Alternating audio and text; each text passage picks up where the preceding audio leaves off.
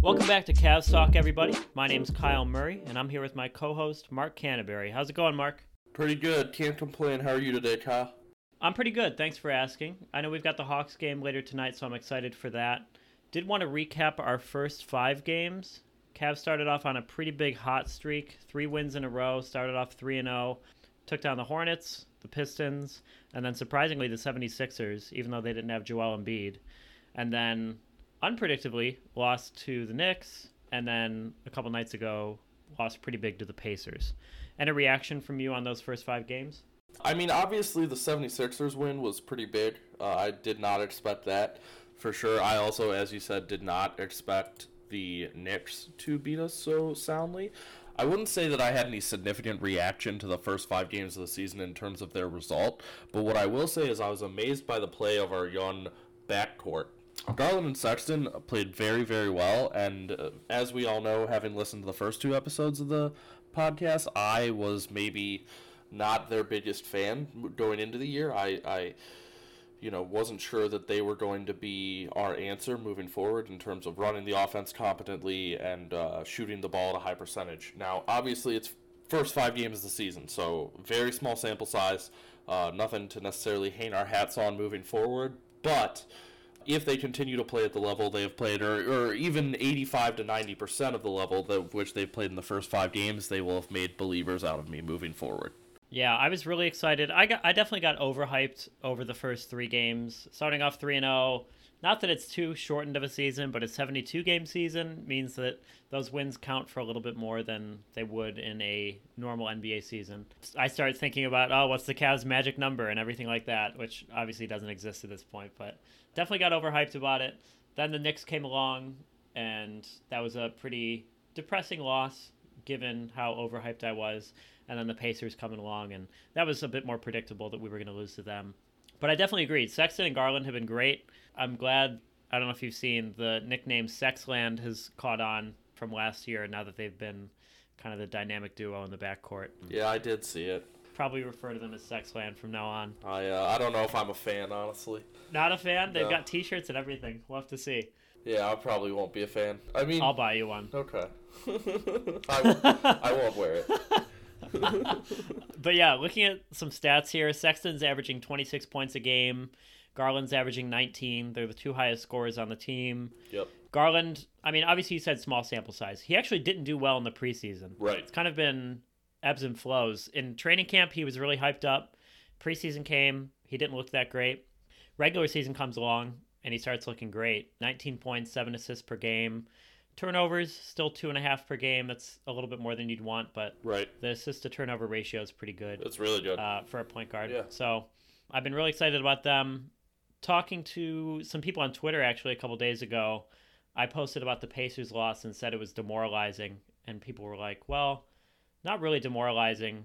You kind of expect to lose to a team like that, whether it's by single digits or double digits. And if people like Colin Sexton, Darius Garland are putting up 15, 20, 25 points per game, you can't really be too disappointed. So, yeah, been pretty happy with them. Drummond has been good. Drummond, double-double every night. Yeah. Drummond's been good, but he's still Andre Drummond. I think what we're seeing is Andre Drummond playing for a contract. And realistically, I don't think he'll be here come March. But I think that the added hustle we're seeing, which, translates to the 2.4 blocks, 2.4 steals a game he's averaging right now. Mm-hmm. He's out of his mind. That, I think, is more a symptom of him wanting more money than it is him being super pumped about winning basketball at the Cleveland Cavaliers. But, we'll take it. Yeah. I think that him bumping up those counting stats is actually almost what we want him to do. Obviously, we want to win games, but we also want to increase his trade stock. So the more double-doubles he gets, he's averaging, I think, 18-15 right now. Correct. The better he does in that regard, the better he's going to look to other teams who might be looking to go deeper into the playoffs or qualify for the playoffs at all. For sure. And the more we might be able to get for him. Someone mentioned a couple days ago as well, he's actually only shooting 44% from the field. Yep. Yeah. As a big man, I know he takes some threes that people cringe at like once a game. As a big man, if you're getting tons of shots, most of your shots within 5 feet or so. Right. Shooting 44%. Really, really bad. Really bad. But the 18-15 might be appealing to some teams who, like we said at the trade deadline, want to add big contributor in the paint to their roster. So Charlotte Hornets. Yeah. You're dumb. Yeah, Michael Jordan, please take on another ridiculous contract. Take some money off our hands and pay him in the offseason. Yeah, that'd be crazy if he gives them another extension after. That would be something. Yeah, it wouldn't be unprecedented that he would give too much money to someone who's not good enough to deserve it. For sure. Other people that I've been happy to see performing well, Larry Nance has been pretty good.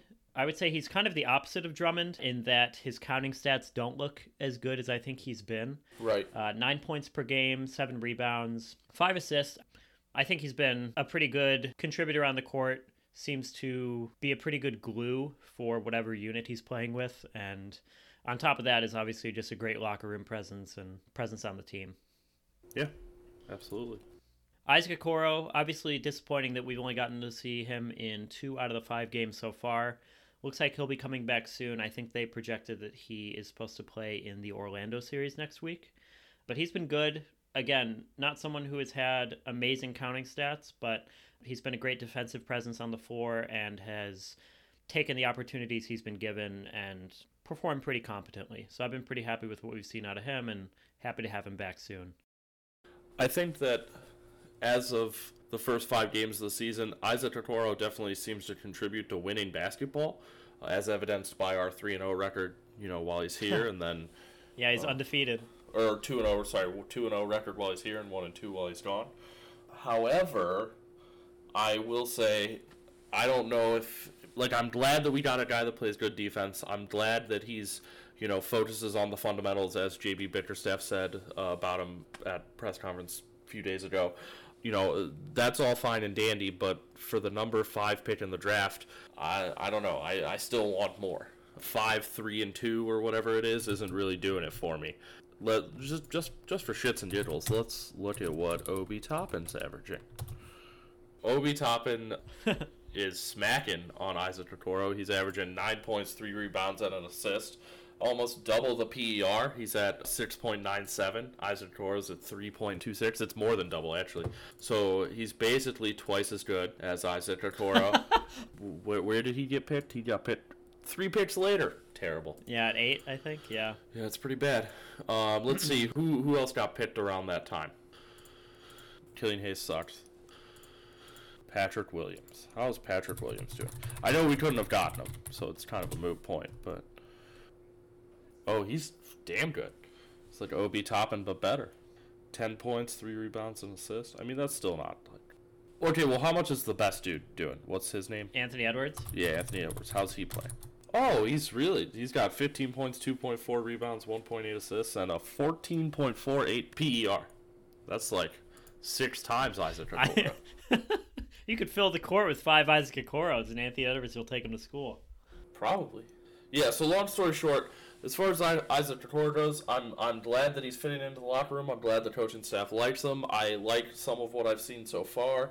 However, I am wary of this being another year where we are wallowing in mediocrity to gain another number 5 pick that ends up being this. Yeah, I get what you're saying. I mean, he's had a couple defensive plays that I think you could say have... I don't know if you'd say won us games, but have been really clutch down the stretch. But yeah, he hasn't been someone who takes over a game really at any point. I don't know if people were expecting that out of him, but... Well, I'm just saying if the light at the end of the tunnel is just more Isaacs, I don't know if, we're in the right tunnel. Yeah.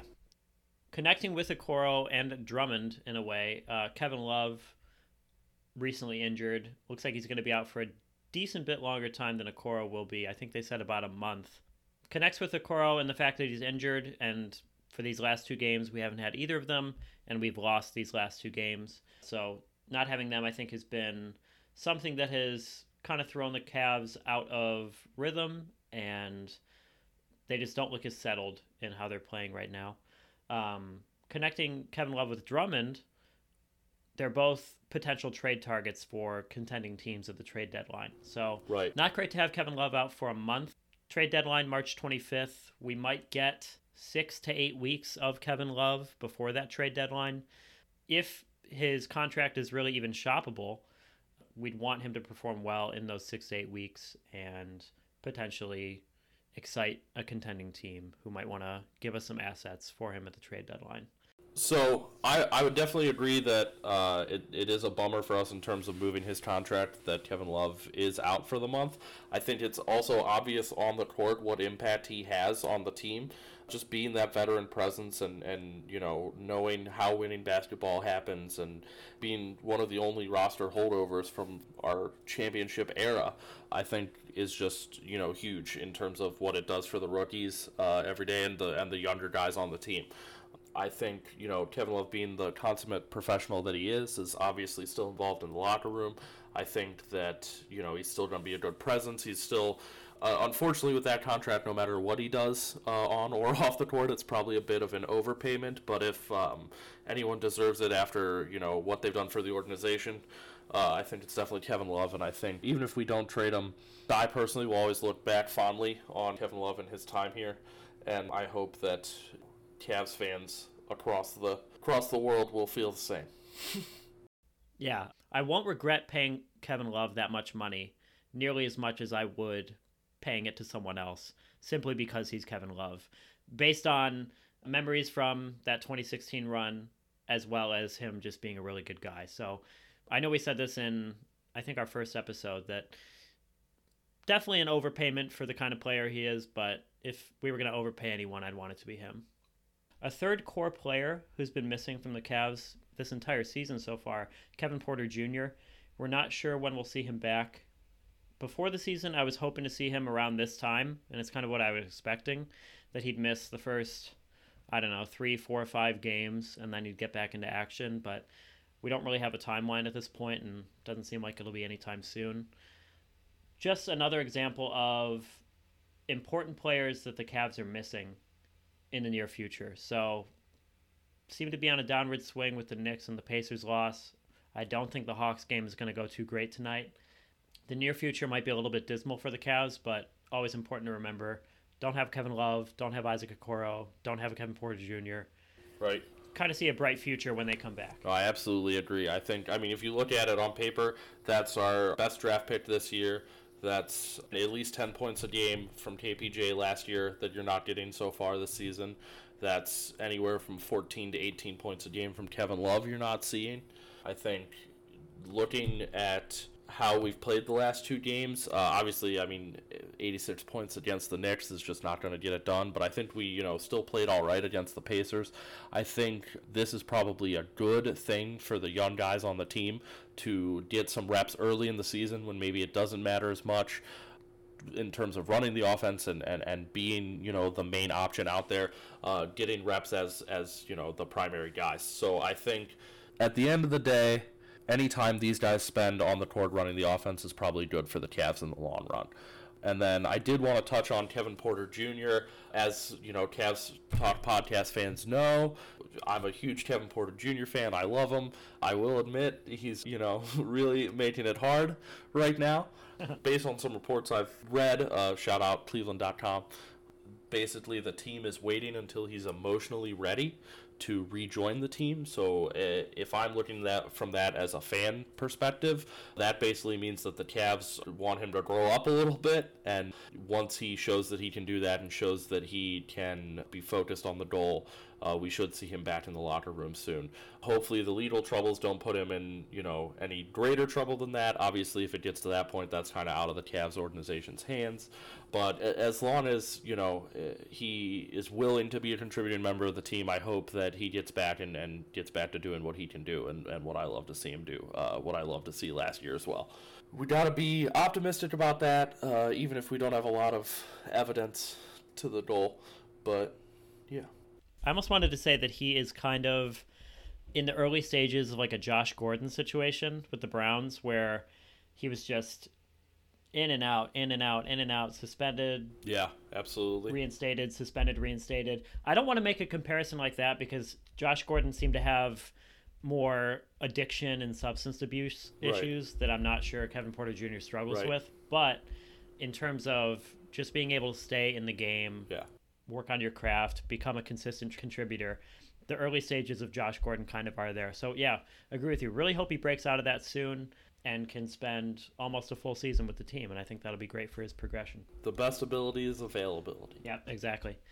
With all that in mind, we didn't make any predictions before the season. And we're not too far into the season now, so I think it's still fun to do. If you would have asked me a week ago, I probably would have had some overestimations in terms of how the team would perform over the course of the season. But the last two games have really brought me back to earth. So any thoughts on, let's say, a win total for the Cavs or any other specific predictions you might want to make? Okay. I predict, and I think we are better this year. And also maybe the East is worse. So I would say we are going to win 28 games this year. 28 games. We're going to go 28-44. Not a game more, not a game less. Book it. You heard it here first. I will say that would be 39% win percentage. Okay. And I want to see what that would look like last year. So a 39% win percentage last year would have gotten us the 9th seed. So we wouldn't have made the playoffs last year, but this year with the play-in stuff, we would make it into that small play-in tournament that they're having with the top 10 teams. So I would be very excited. I don't feel that confident, and maybe that's because of the last two games or because of the injuries or missing players or whatever. I don't feel that confident, so I'd probably take the under on that, just barely. I'll say 25. 25 wins? Okay. Yeah, 25 wins, so that would put us at 25-47, assuming that full 72-game season. Okay.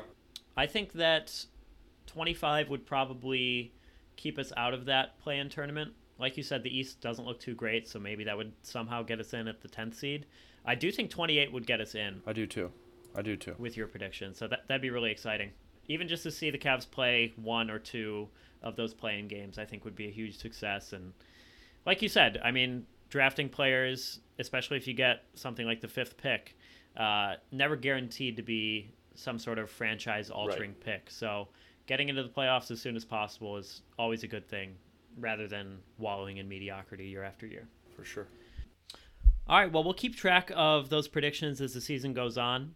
We have them logged and published here in our 3rd episode of the season.